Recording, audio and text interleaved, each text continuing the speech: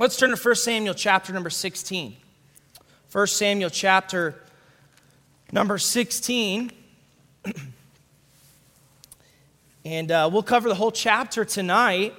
And of course, the fun thing about preaching when Pastor Tyler's gone is that you don't really have to worry about what passage you choose.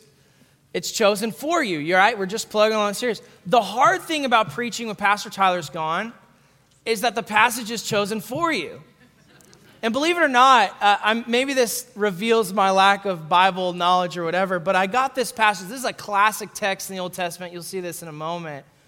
And I thought, how do I preach this thing?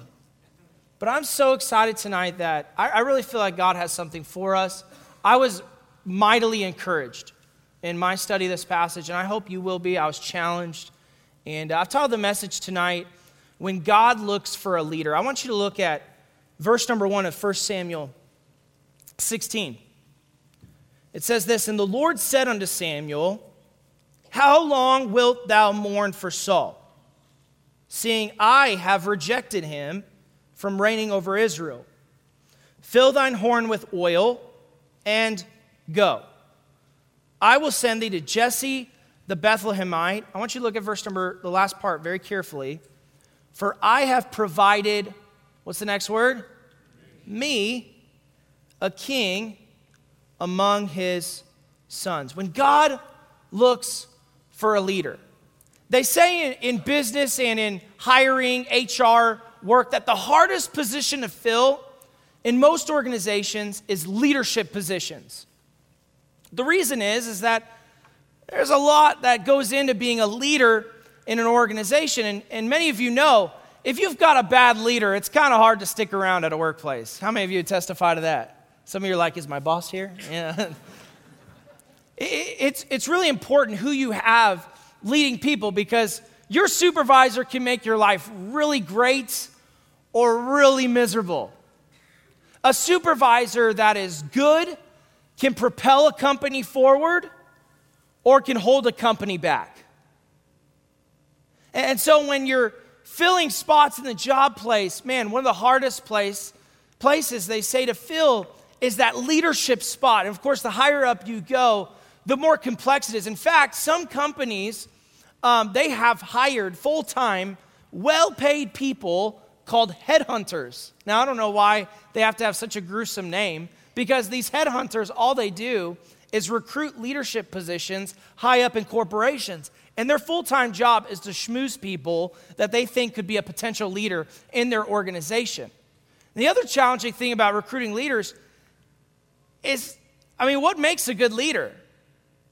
You look it up on a website, you're going to get 20 different answers because there's so much that goes into it. I just looked at one HR website that if you want a good leader, here's what they say you'll need in a leader. You need vision, right? The world is changing, and we need leaders that change and develop strategies with our changing world. They say you need a leader that's good at communication. How many of you have suffered from bad communication from a leader?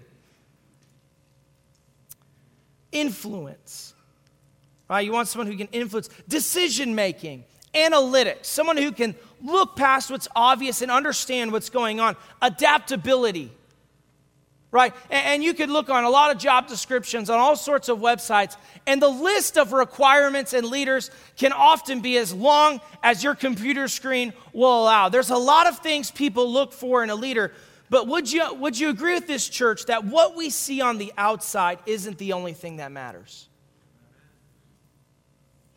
Because you can have all the outward qualifications of a leader, but if something's messed up in the heart, a leader can bring a lot of destruction. And that's what Israel found out, didn't they? Because God's first plan for Israel, as far as leadership goes, was not to be led by a person, right? It was to be led by who?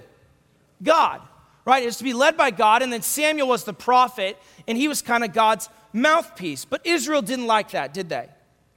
They looked around them, and they saw that the other nations they went to war with, when they went to war, they were led by a king. And there's something inspiring as people, we kind of want someone to look to as an example of courage in the face of adversity. And so Israel looked around, they said, well, hold on a second. All these nations have this human leader that leads them into battle, and our leader is an old guy with a Bible. That's not very inspiring when I have to go and risk my life on the battlefield. And so they said, God, we want a king.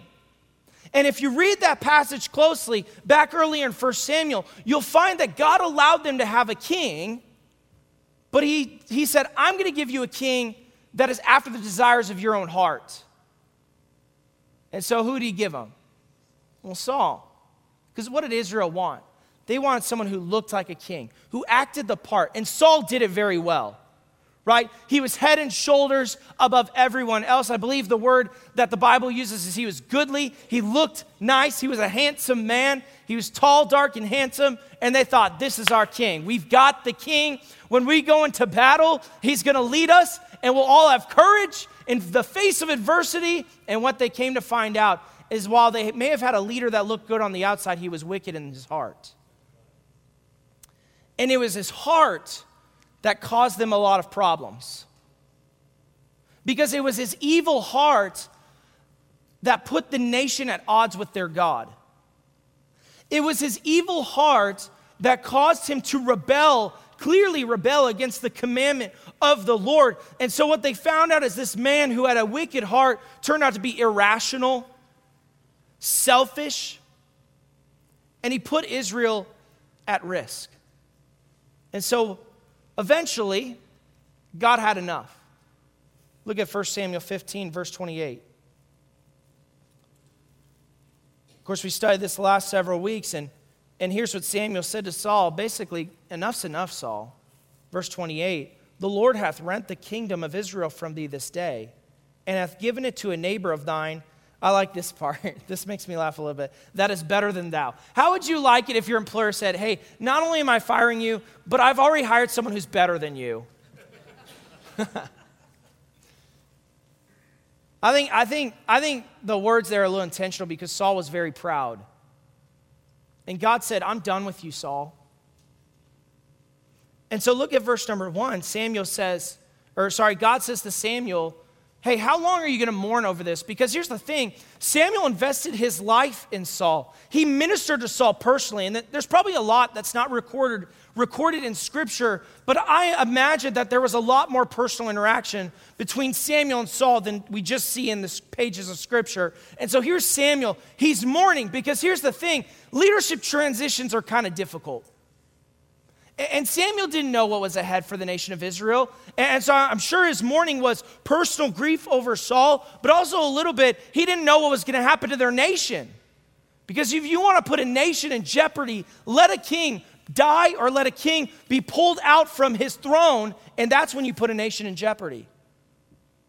And you know what God says at the end of verse number 1? I honed in on that when we read it because the wording is very intentional. He says, I will send thee to Jesse the Bethlehemite, for I have provided me a king among his sons. Don't miss what God is saying. He's saying this, your first king, I let you choose. Now God chose him, but God chose a king that he knew they wanted. And here's what God is saying. This time, I choose. And here's the question of 1 Samuel 16. When God looks for a king, what is the kind of person he chooses? When God's on the recruiting website, what is the type of leader that God is drawn to?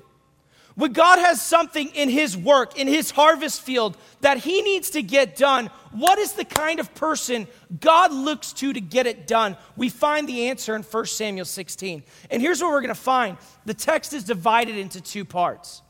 Verses 1 through 13 show us the type of leader that God looks for. And then in verses 14 through 23, here's what it shows us. What does God do when he finds that leader?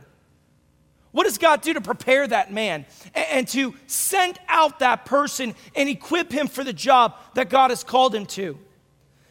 And so God says, Samuel, I want you to look for a king. And Samuel's next reaction is, look at verse 2.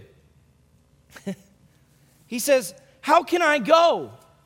If Saul will hear it, he will kill me. Now, I want to stop there. Don't you think the Lord thought of that? Like, I think God knew, yeah, you serve an irrational, crazy man.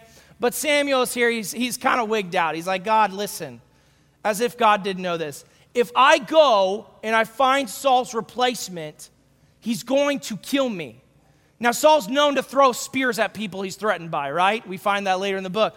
And so God, I think, kind of acquiesces to Samuel and says, okay, fine, I'll be nice to you. Go take a heifer. Verse number 2, he says, take an heifer with thee and say, I am come to sacrifice to the Lord. And look at verse number 3. Samuel did that which the Lord spake. So he comes to Bethlehem, to the city where Jesse's family is at. And aren't you thankful that God kind of narrowed it down, right? I mean, there's millions of people, and God says, just go to the family of Jesse. And so he comes to the city of Bethlehem, and the people are as fearful of Samuel as Samuel is of Saul. Look at verse number 4. And the elders of the town trembled at his coming and said, comest thou peaceably? And he said, peaceably, I'm come to sacrifice unto the Lord. So here's basically what Samuel's doing. He's hiding behind this cow. He's saying, listen, I'm not here to appoint a king, I promise. I'm here to offer a sacrifice. See, look at this large cow. I am here to sacrifice to you. Here's the timeless truth. Sometimes preachers lie. I'm just kidding. So Samuel comes in. He's offering this sacrifice. And the Lord wants him to anoint the next king. And so, I don't know, he asks for directions. Hey, where's Jesse at? Let me find this guy. Let me find his household. And he comes to the household of Jesse. And look at end of verse number 5. And he sanctified Jesse and his sons, and he called them to the sacrifice. Now, I'm not sure how this happened, but in some way, Jesse paraded his sons in front of Samuel. I imagine maybe there was a line, or maybe he set aside the living room and set up 2 chairs. And Eliab walks in the room. I want you to look at verse number 6. And it came to pass when they were come that he looked on Eliab, and he said, what's the next word, church? Surely. Surely. The Lord's anointed is before him. Samuel was absolutely sure he found him. Now hold up. Samuel is supposedly the godliest person in the nation of Israel. And he is absolutely convinced that this is the guy. Now, we don't find much about Eliab in this verse, but I want you to jump down at verse number 7. When God responds to him, God cares so much about finding a king that is the type of king God wants that he stops Samuel in his tracks. I mean, Samuel's got the bottle of oil, and he's about ready to dump it, right? And God says, no, I've refused him. And here's what he says, look not on his countenance, or on the height of his stature, because I've refused him. Here's what God is saying. Samuel, I know he looks good. He says he was tall. He says, Samuel, you're looking at the wrong things. You know that even the godliest among us have perspectives that are not always godly perspectives. Listen, you could be saved for a long time, but that doesn't mean that you are not subject to a human bias that does not line up with God's perspective. And so here's what God is saying. Samuel, you've got it all mixed up. When I look for a king, I don't look for someone who's outwardly impressive. I look for someone who's inwardly submissive. And so God, I think, kind of took over, you know. And so they parade the other sons, and verses 8 and 9 say, well, he looks at this guy, nah, this isn't the king. Looks at this guy, no, this isn't the one the Lord's chosen. In verse 10 it says this, and again Jesse made 7 of his sons to pass before Samuel. And Samuel said unto Jesse, the Lord hath not chosen these. So presumably, they're in a room. It's Jesse, his 7 sons. All of them go before. And Samuel's thinking, what gives? God told me, the household of Jesse, 7 sons, no more sons, Where's this king? And so he finally is like, okay, hold on a second. Verse 11. And Samuel said unto Jesse, are here all thy children? Now, I want you to pay attention and read between the lines with Jesse's response. And he says, here's how I interpret it. Oh, yeah. Now, oh, yeah isn't in the King James, but, you know, I'm preaching. Any of you ever felt like a David? Any of you felt like the kid who mom on purpose left at the grocery store sometimes? That's David. Here's what the record here is saying. David was so insignificant, even in his own family, that when Samuel shows up and says, Jesse, I would like to meet your sons. God has a special purpose for one of them. I'd like to anoint them. Now, he didn't tell them that was for the kingship, but he said, I have a special purpose for one of your sons. I'd like to anoint them. That David was so insignificant, Jesse didn't even think to get him. He says, oh, yeah, I have another son. I forgot, sorry. You know, he's out in the back. He's taking care of the sheep. And I almost wonder if his response in verse number 11, is almost like he's saying to Samuel, like, yeah, I have another son keeping sheep, but he's keeping sheep, so let's not even worry about it. You know, you ever, like, someone asks you to do something and you give an excuse, like, here's the reason why this is not something we should do. So Samuel's like, here are all your sons? I think what Jesse's kind of saying, basically, yeah, there's that kid who keeps the sheep, but don't worry about him. Well, here, Samuel doesn't, obviously settle for that. He says, go get him, right? I'm not even sitting down until you get him. And he brings in David in verse number 12. And the Bible describes David. It says, now he was ruddy and with all of a beautiful countenance and goodly to look to. Now, here's what I think verse 12 is written to show us, that it's not altogether a bad thing if someone is outwardly attractive or someone has outward positive impressions or outward qualifications, but ultimately that's not what matters. That's not what God cared about in David. David could have been ugly as a rock, but God still would have chosen him. He just happened to be good looking. And here's what happens. Samuel sees David, and the Lord said, arise, anoint him, for this is he. So what is this passage teaching us? Because we see Samuel, and he's immediately drawn to someone who's outwardly impressive. He's drawn to someone that has all the outward qualifications to be a king. But God shows us through this narrative in verses 1 through 13 that God is attracted to a different type of person. That when God is looking for someone to accomplish his work, he's not looking for someone who's outwardly impressive. God is looking for someone who's spiritually submissive to him. And that's the main idea of the text, that men look for leaders who are outwardly impressive. But God looks for leaders who are spiritually submissive. Isn't that the exact reason that Saul was about to bring his kingdom to ruins? Because Saul was a man who was outwardly impressive, but Saul was not a man who was spiritually submissive. And we see other kings of Israel, and you want a just quick lesson in Israeli history? Look at the kings who were spiritually submissive, and their kingdoms did well. Look at the men and the kings who were spiritually rebellious, and every single time God brought their kingdom down.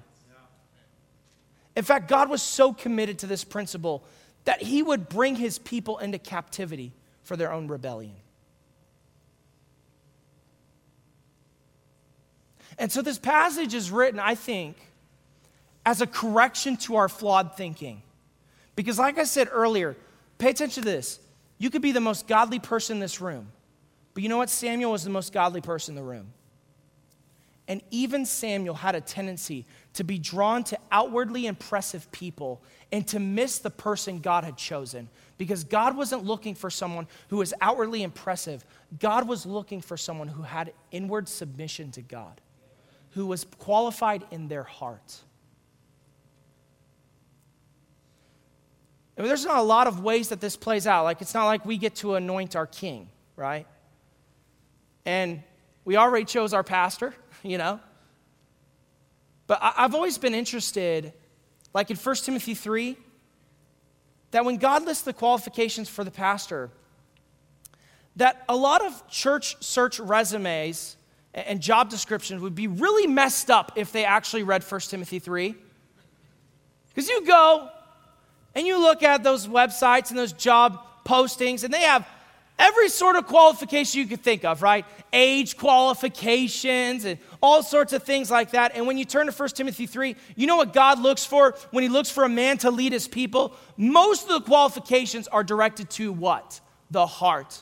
I want a man who's blameless. I want a man who leads his family well. I want a man who's not given to anger, who's not a drunkard. All these things are things on the heart. And so when God looks for people to lead his church, he looks for people who are spiritually submissive, who are qualified in their heart, not people who are outwardly impressive. Now, God likes to use people like that too, but ultimately that's not really what God cares about. When we vote like we did a couple weeks ago for spiritual leaders in our church, like trustees, you know what we should be looking at first, before we get to the external qualifications, is who are some people who have a heart for God. And yes, like trustees, we should be looking at some financial qualifications because these people manage a $1 million budget. But first, we look at the qualifications of the heart, right? Can I say this to some of our young people, some of our singles who maybe will have the opportunity and the privilege to choose someone who will be a spiritual leader in your home, like a husband, like a wife who will lead your children? Can I just challenge you? Pay attention so closely. Don't be drawn to people just because they're outwardly impressive. Don't be drawn to a spouse just because they're outwardly impressive. Hey, listen, you should probably be attracted to the person you're going to spend your life with. That's probably a good idea.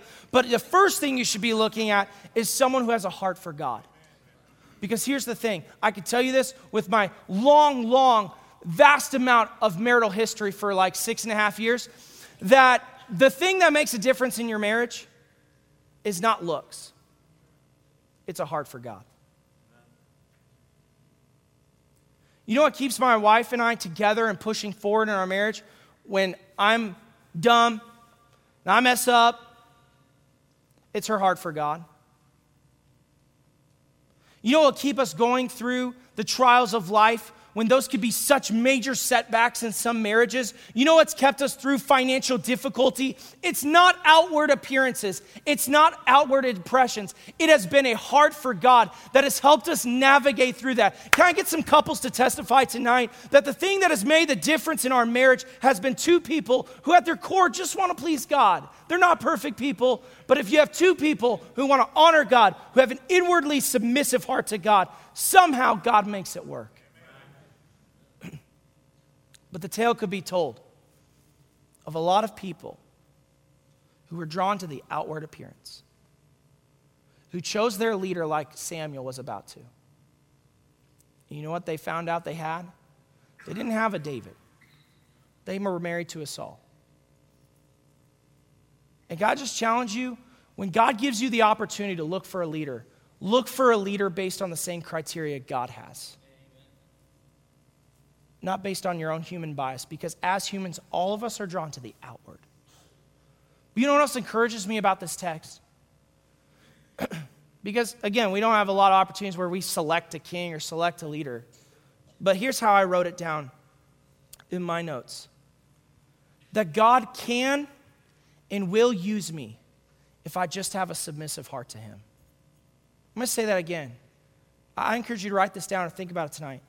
That it doesn't matter what you have on the outside. God can and God will use you if all you have is a submissive heart. Isn't that encouraging?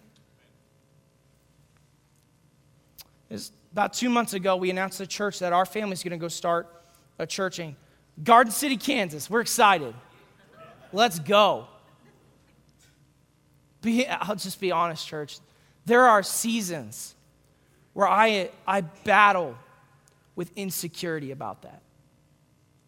Because frankly, I know Pastor Tyler stands up here and he's like, I look good and, I'm handsome. But when I stand up here, I can't even joke like that because that's not even remotely close to true.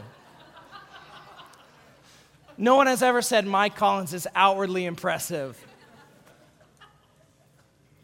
And sometimes, I'm just being transparent with you, sometimes in my own moments, I think about how young I am, right?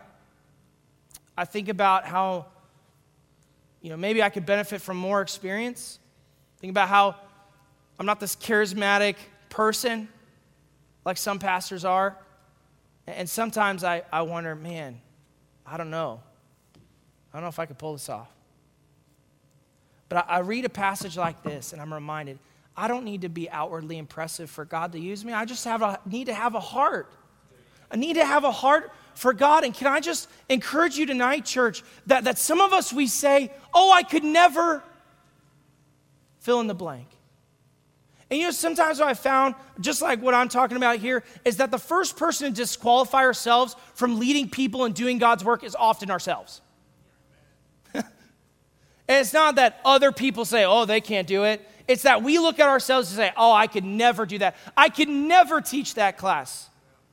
I could never be a good dad. Do you know the dad I had growing up? We say things like that. I could never be a good mom. I didn't grow up in some Christian home like them people. But can I just remind you, you don't need to have a bundle of experience. You don't need to be outwardly impressive. You don't need to have all of these talents to be useful to God. All you need for God to use you is a heart that's submissive to Him. Because you know what? God can do a lot with a person who has a heart that's submissive to Him. And there's not a lot God can do with someone whose heart is hard and rebellious. And I'm encouraged when I look at this passage and I say, you know what, God doesn't need me to be impressive. God just needs me to be submissive. And here's how else God challenged me. Pay attention to this. If you want God to use you, can I just challenge you to focus on the same things God focuses on? And focus on your heart. You want God to use you? Focus on the heart. Hey, listen, I appreciate there's a lot of talents and abilities and tenure in our church, and I appreciate the tenure that spiritual leaders in our church, like our deacons, bring. I appreciate the tenure that some of our choirs bring to the table, some of our ministry leaders, some of our teachers. Hey, God, I think, can use your tenure, and He can use your talents. But don't forget, church leader, that what God needs the most is not your tenure and not your talents. He needs your heart. And sometimes we can get swelled up with pride, don't we? And we focus on the outside. If I could just be better at this. If I could just be a better preacher. I'm talking about myself. If I could just learn how to play guitar, or sing a little bit better. Man, God could use me a little bit more. No, God needs your heart. And if God has your heart, and if you'll focus on your heart, and if you'll work on your heart, if you won't let sin settle in your heart, I can promise you this, God wants to use you. God wants to do something with you that is disproportionate to your background, that is disproportionate to your resume. God wants to use you for far more than you can imagine. Because God took a little red-headed shepherd boy, forgotten at Walmart boy named David, and He turned him into a king. In fact, the most impressive king in the entire history of Israel. And it's the guy that his dad forgot existed practically. So God selects this king. He's a nobody. And I don't know about you, but when I look at verses 1 through 12, I'm thinking, that's really cool, God. But it'd be really nice, in our human understanding, if we can connect the dots between who God chooses and how He's going to use them, right? Like it encourages me to think, I don't need to be outwardly impressive, but I just need to have a good heart. But at the end of the day, that doesn't always help me feel more confident about the end destination. Are you with me? You say, God wants to use me because of my heart, but then you look at the task God calls you to, and it can be intimidating. It can be intimidating. And people who are reading this text, or people who would have seen David at first, would have thought, are you kidding me? I think that's part of the reason why God kept it a secret. Because God had to, here, pay attention to this. God had to let the nation of Israel see what God saw in David. And here's the truth. When God sees something in you, God will eventually let other people see it in you as well. And so God had to do this process. And so here as Samuel is writing this account, here's what happens in the second half. he tells us how God selects. But then in the second half, verses 13 through 23, here's what God is going to do through this passage. He's going to show us how God equips. God selects on a different criteria, but God equips people in a way that we don't always understand. Because it sounds a little bit like a fairy tale, but what I want you to see in the next few verses is how God does something amazing and how God prepares and equips us today when he calls us to do his work. I want you to look at verses 13 through 14. And here's the first way that God prepared David. And here's the first way that God prepares us when he selects us to do something for his glory. Here's what we find in the text, that God empowers us with his Spirit. Look at verses 13 through 14.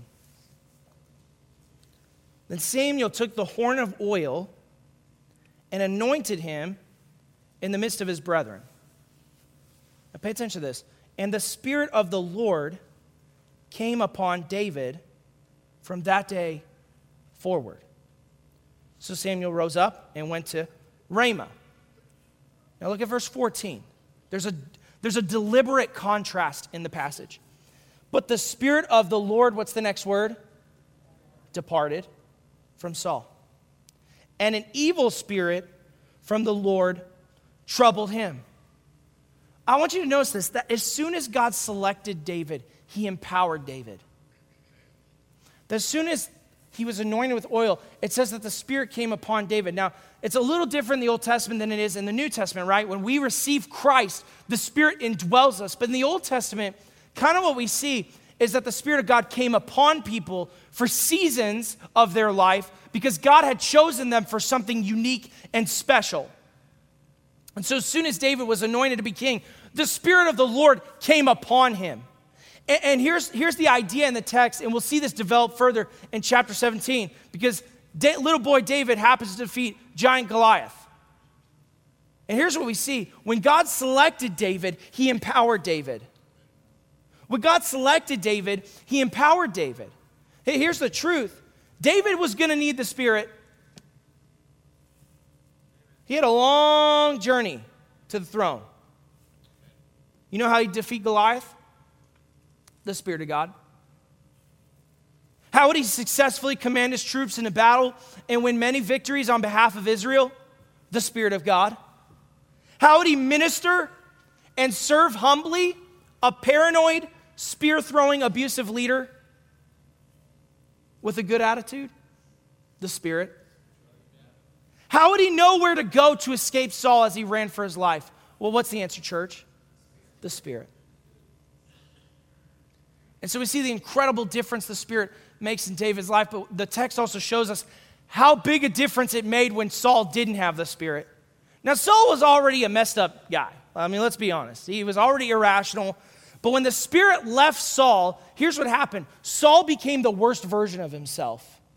And if you read the whole book of 1 Samuel, I encourage you to do that sometime between now and the end of the series, because it's helpful to read through books of the Bible after you hear them preach. You find this rise of Saul's leadership, but right here in verse 14 begins the downward slope. And the Saul that was already flawed on his rise, his flaws show up in more obvious ways, and he becomes an absolute crazy man. In fact, verse 14 says that an evil spirit, look at verse 14, an evil spirit from the Lord troubled him. Now, there's a lot of debate out there. You know, was this a mental illness? There's so much debate there. I'm not even going to go into that. But here's the idea, that Saul was a lot worse off without the Spirit of God. He was mentally troubled.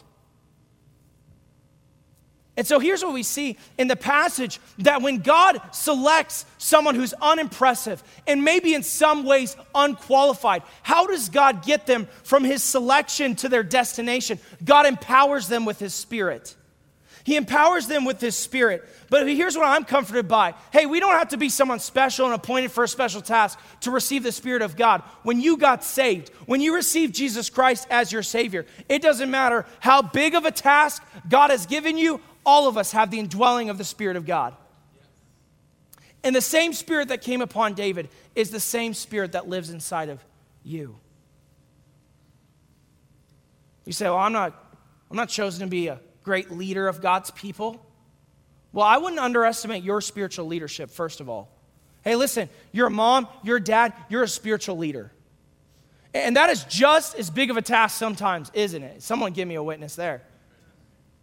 There's a reason I think one of the qualifications for pastoring is handling your own family, because that's a big task. Don't underestimate the spiritual leadership God has given you. You say, well, I'm just an empty nester, I got kids and grandkids. Listen, you're a spiritual leader. I would have given anything to have grandparents who love God, who invest in my life. I would have given anything to have that. Don't underestimate what God wants you to do. And whatever role God has placed you, whether it's leading a classroom, whether it's leading a church, whether it's leading some kids in a ministry, whether it's leading some other way, your own family, listen, how are you going to do that? How are you going to accomplish that? It's the same way that David did. God will empower you with his Spirit. How are you going to share the gospel and be a spiritual leader in a workplace that doesn't know Christ? It's God's Spirit. How are you going to be a spiritual leader in your home if you never had a godly father or mother? It's God's Spirit. God's Spirit is what will enable you to bless people in your ministry. God's Spirit will enable you to share the gospel. And sometimes, listen, sometimes the only thing that qualifies us to do anything for God is God's Spirit. But guess what? That's enough. That's enough. History has told thousands of stories of unimpressive men, unimpressive women, who all they were submissive to God's Spirit. And God used them to accomplish great things, didn't he? God empowers. When God selects, he empowers. Listen, if God's chosen you and God has called you to do something, God will empower you. But here's the second thing we see in the text, that when God selects, he guides with his Spirit. He guides with his Spirit. Look at verses 15 through 23. Verse 15, and Saul's servants said unto him, behold now, an evil spirit from God troubleth thee. Let our Lord now command thy servants which are before thee to seek out a man who is a cunning player on an harp, and it shall come to pass when the evil spirit from God is upon thee, that he shall play well with his hand, and thou shalt be well. And Saul said unto his servants, verse 17, provide me, does that sound a little familiar to verse number 1? Provide me now a man that can play well, and bring him to me. So just so happened, God chooses this redhead shepherd boy, forgotten by his daddy, kid named David. And it just so happened, Saul's mentally troubled. And one of his servants just so happened to say, Saul, you've got a lot of problems, but I think we can fix them a little bit with some good music. We need to find a good old harp player, someone who could really, really jam it out on the harp. We need someone like a Daniel Thrall or a Caden, jamming out on the harp. And Saul says, wow, that's a good idea. And it just so happened that one servant said, we need a harp player. And Saul said, yeah, that's a good idea. Look at verse 18. Then answered one of the servants and said, behold, I've seen a son of Jesse the Bethlehemite that is cunning in playing. And now I always wondered, why does he say all these things? Look, he says, he's cunning in playing. That was the only qualification they needed. And a mighty valiant man, and a man of war, and prudent in matters, and a comely person, and the Lord is with him. This guy is impressed with David. He is a fanboy of David, apparently. He says, listen, you need a harp player? I've got you a harp player. I've got you a man of war. I've got you someone that God is with, because apparently God's not with you. And so we found this guy. His name is David. And here's what I'm amazed by the text. I think this is what the author's trying to show us, that you look at David, he's a random kid in a random family, not in the kingly family at that point. And God says, I'm going to choose you to be king. Any rational person would have said, well, that sounds nice, but how is a random kid from a random family, not in the king's lineage, going to end up all the way in the throne? Because there's kind of a big separation between being a king and being a shepherd. You know how? Guidance by the Spirit of God. Oh, my friend, it wasn't a just so happen scenario. No. God was all over this situation. Now, there's probably some time that passed between verses 14 and 15. So somehow, what God saw in David, he allowed to be known well in the nation of Israel. And again, here's something we can take comfort in. What God sees in you, God allows other people to see in you sometimes. And here's these people, they just so happen to need a harp player. And this servant just so happens to know a harp player named David. And here's what happens. Look at verse number 19. Wherefore Saul sent messengers unto Jesse and said, send me David thy son, which is with the sheep. Here's the great irony. Saul is bringing his replacement into the palace. He doesn't even know it. And Jesse takes this donkey, loads up some gifts, sends them with David. And David stood before Saul, and the rest of the chapter archives this, that he just serves Saul well. He just serves Saul well. You know what's true? When God selects, he directs. Here's what I'm comforted by. That God's Spirit is fully capable of bringing you where you need to be. You know, sometimes we like to force, we like to manipulate. We think, oh, God wants me to do this, so I'm just going to maneuver my way in there. Listen. God's Spirit is fully capable of putting you in the right place at the right time and guiding you by His Spirit. Guiding you by His Spirit. You know, I remember just a few months ago, when we had Transition Sunday, we got to make that cool video about Brother Prater. That was one of my favorite things I got to do on staff here in the last couple of years. And what I was amazed at is you walk into Fellowship Baptist Church, and all you see is a product, right? You see this big building, you see people who've been saved, you see the product. And when you get down to the nitty-gritty, you know what the process was that produced this building and these souls at this location? It was people who just followed the Spirit of God.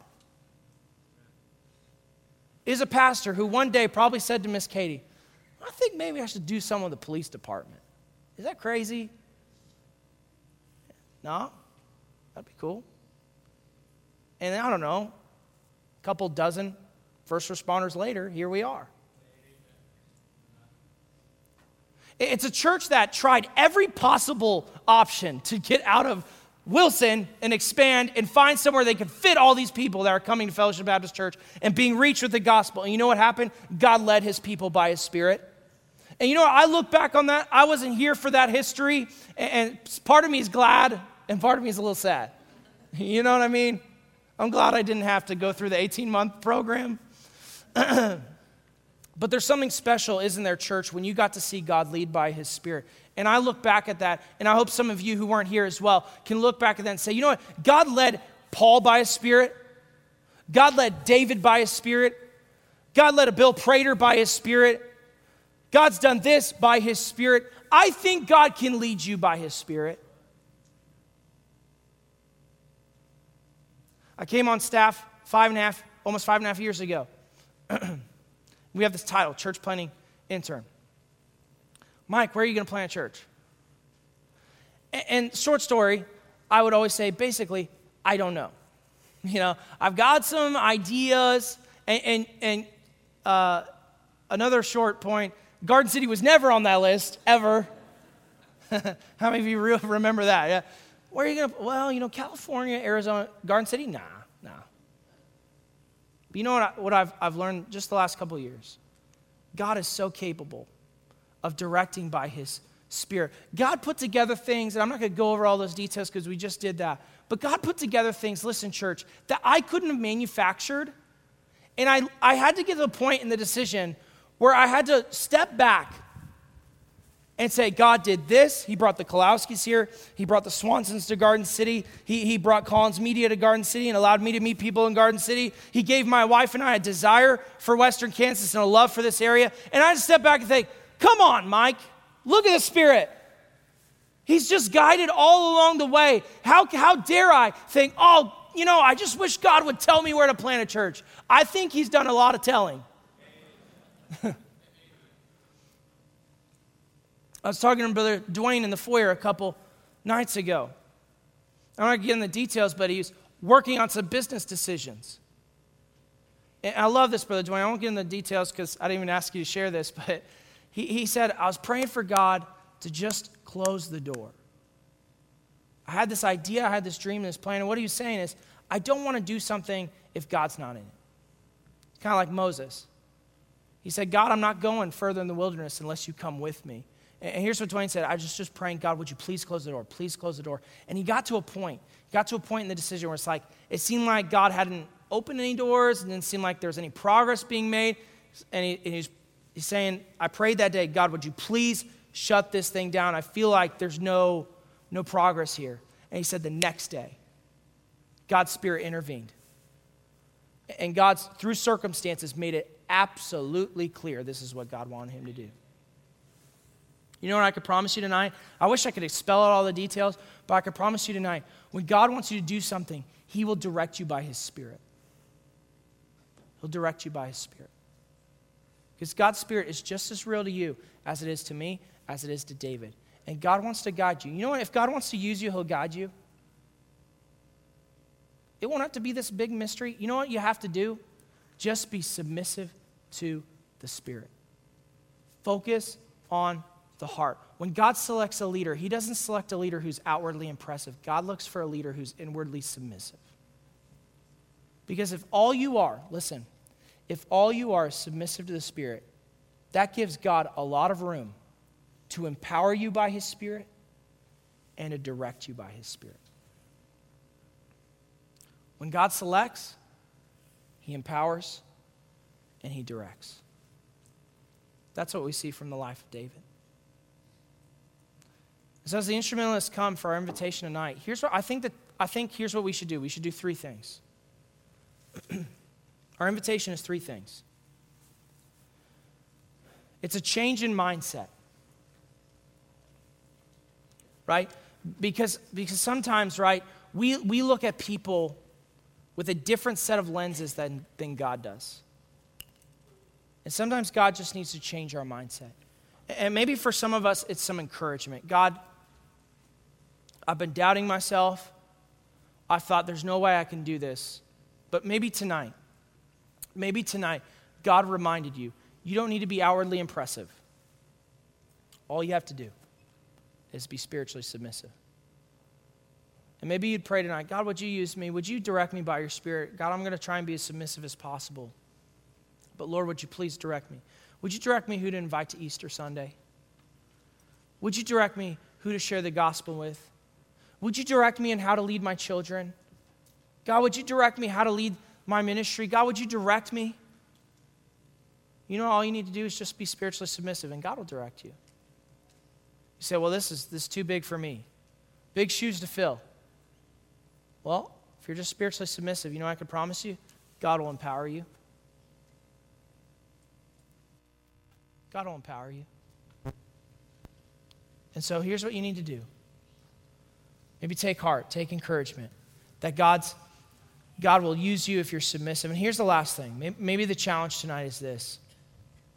And here's how God also challenged me. He encouraged me and he challenged me. Sometimes God does that, right? And sometimes I can become so focused on the external. Oh, I've got this, let me work on this. And all the while, I don't work on my heart. And I would imagine that God needs to do some work on some hearts. Maybe there's some sin that God needs to chisel off. There's some pride.